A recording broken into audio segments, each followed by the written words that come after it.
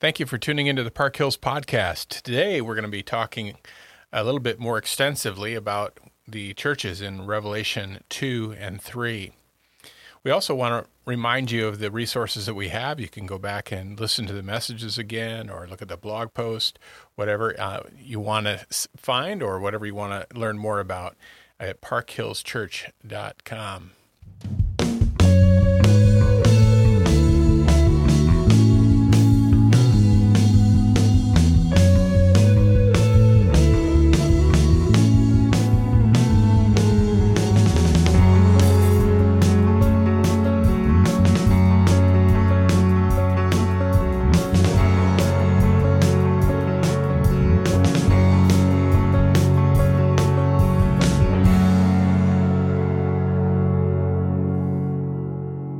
All right, today we're going to look a little bit more extensively at the churches that are mentioned in Revelation 2 and 3.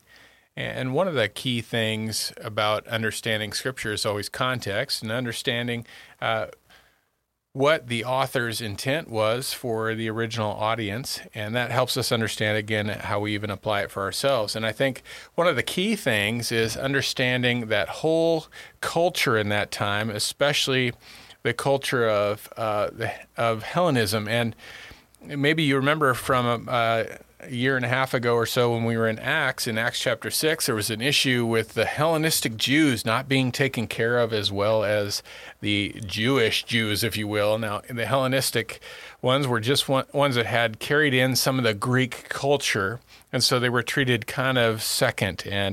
And that Hellenistic culture plays a big role in these churches, doesn't it, Chris?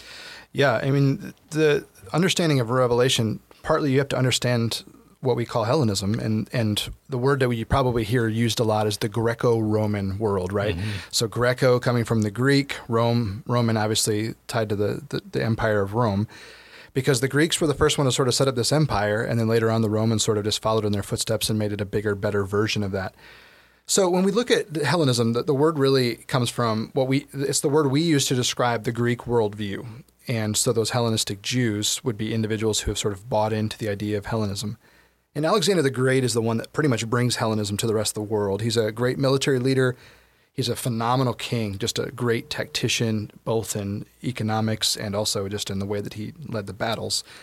But he was also a philosopher. He was actually tutored by Aristotle. And so he took some of what Aristotle had taught him, and he decides to use this. And he uses it all throughout the world. He's actually undefeated in battle. He never lost a battle.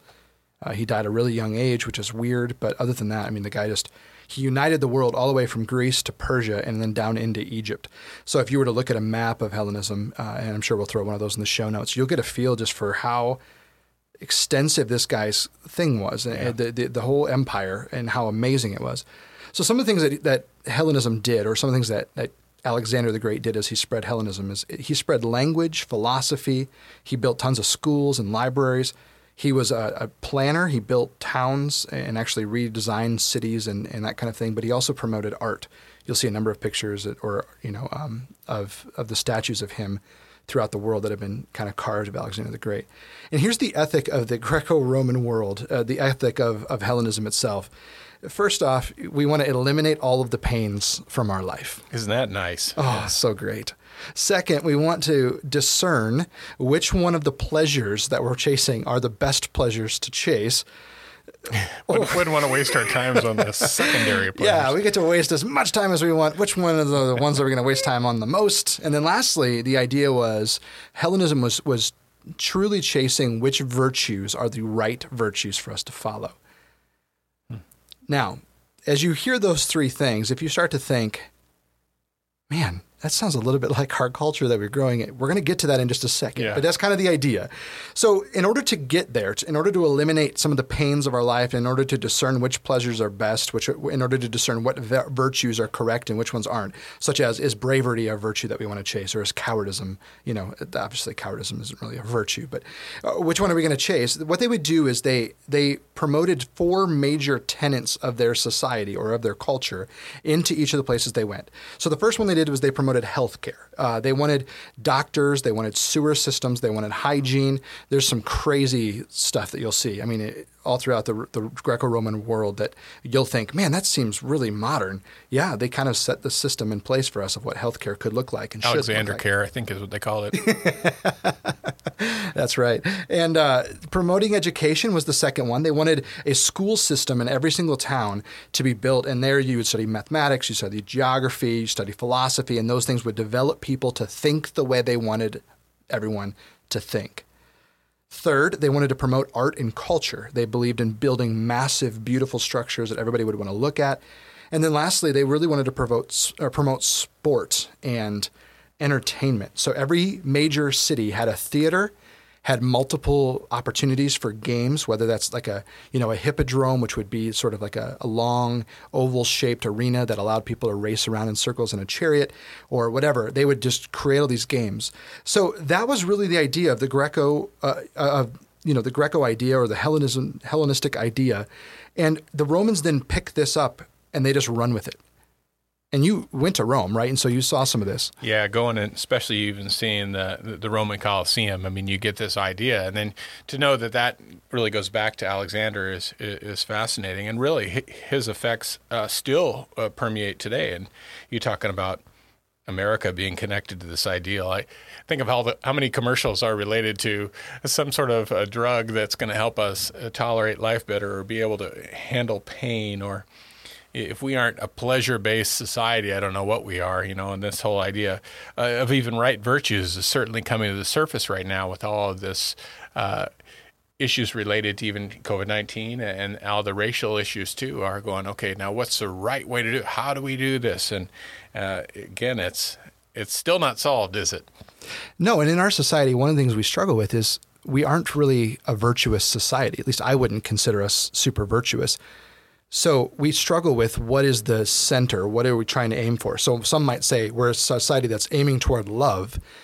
Well, then if you believe that love is the most important thing, and then there's another part of the society that says this isn't the way we should live or this is the way we should live, then you wouldn't feel that that's loving and you would feel attacked, and it becomes this massive war over which virtue is right. How are we going to chase pleasure? Which pleasures are the most important ones? And you see this all throughout think of all of our major cities. I think if you were to drive through America and look around, cities are marked by hospitals, right? They're marked by universities. They are marked by stadiums. Yep, these massive stadiums and museums, right? I mean, if you think of Chicago, when I think of Chicago, what defines Chicago for me is Wrigley Field, probably Rush Hospital, right?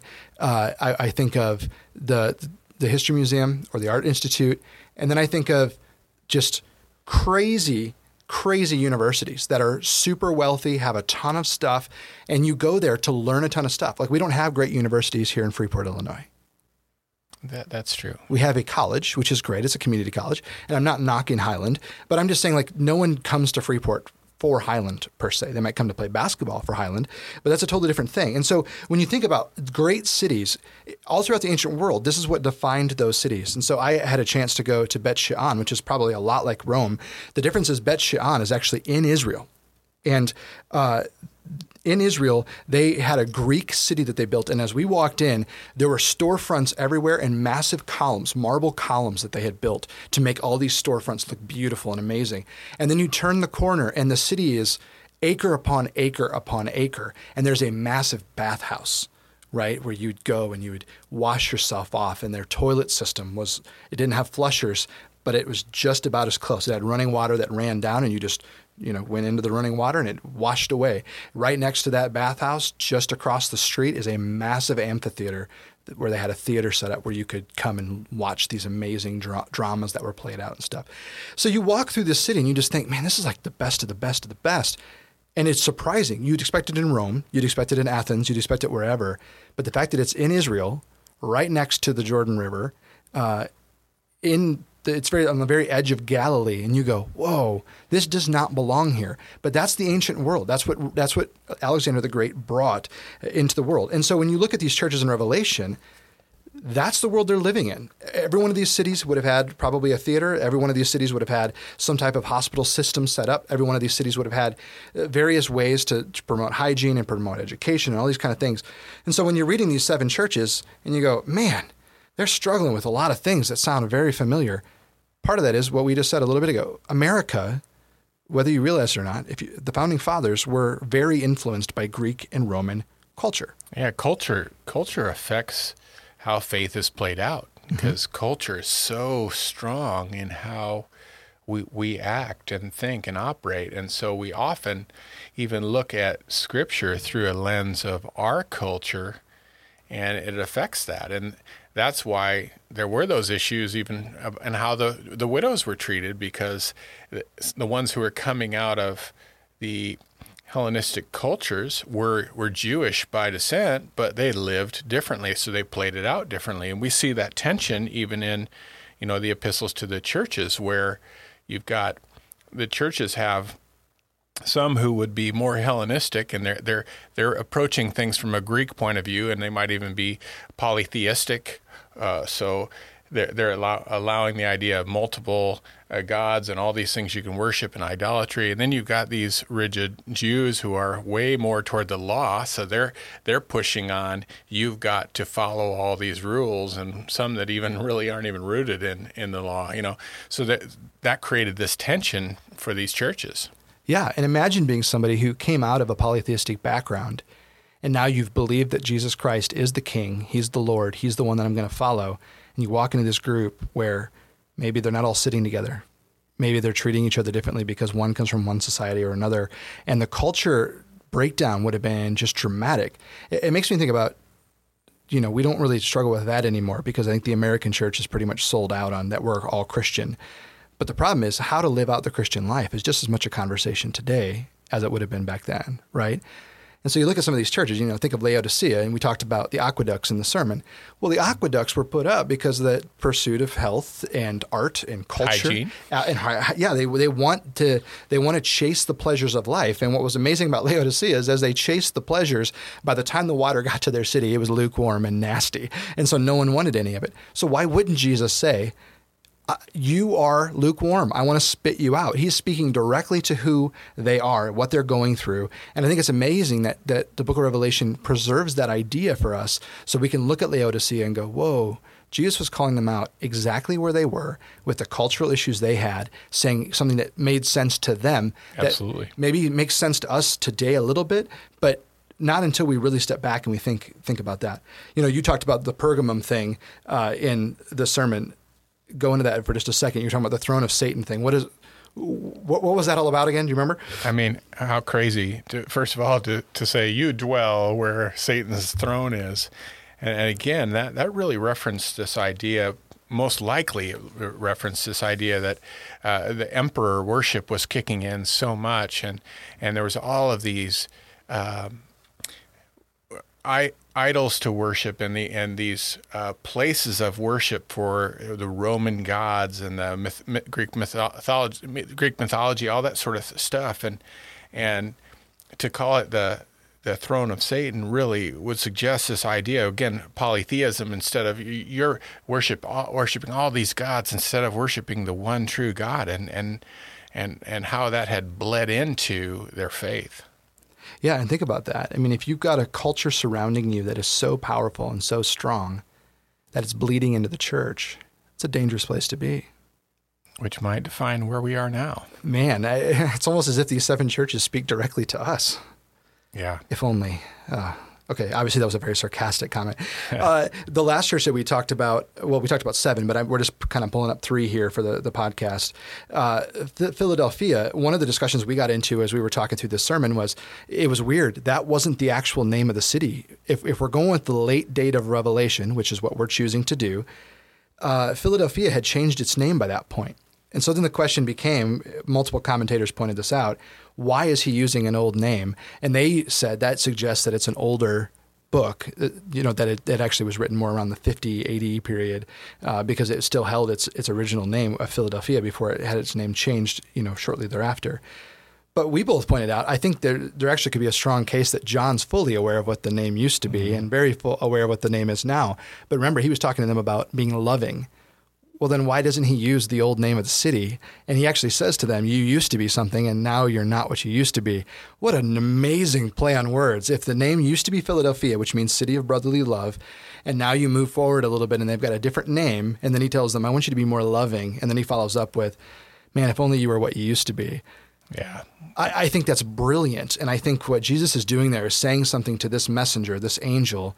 I know exactly who you are. I'm fully aware, and I want to reach into where you're at, and I want to pull you out of that and push you to the next step. Yeah. Pretty cool. Very cool. So that's pretty much it. I mean, there's a ton going on with those 7 churches. We didn't want to get to all of that, but we wanted to bring you into our little world here of the Greco-Roman culture and kind of how that would have impacted these churches. And as you think about those ideas, stop and just consider, how does that impact us as a church? Our culture is pervasive. There's a lot of things that are great about America. There's a lot of things that are pretty wrong about America that aren't very Christian. And on Sunday mornings, are we more American or are we more Christian? It's kind of the thought we wanted to leave you with. Yeah, good reminder of just how much culture affects our worldview. And our worldview, then, if we try to look through the lens of our culture at the Word, we might be missing what the Word's really telling us.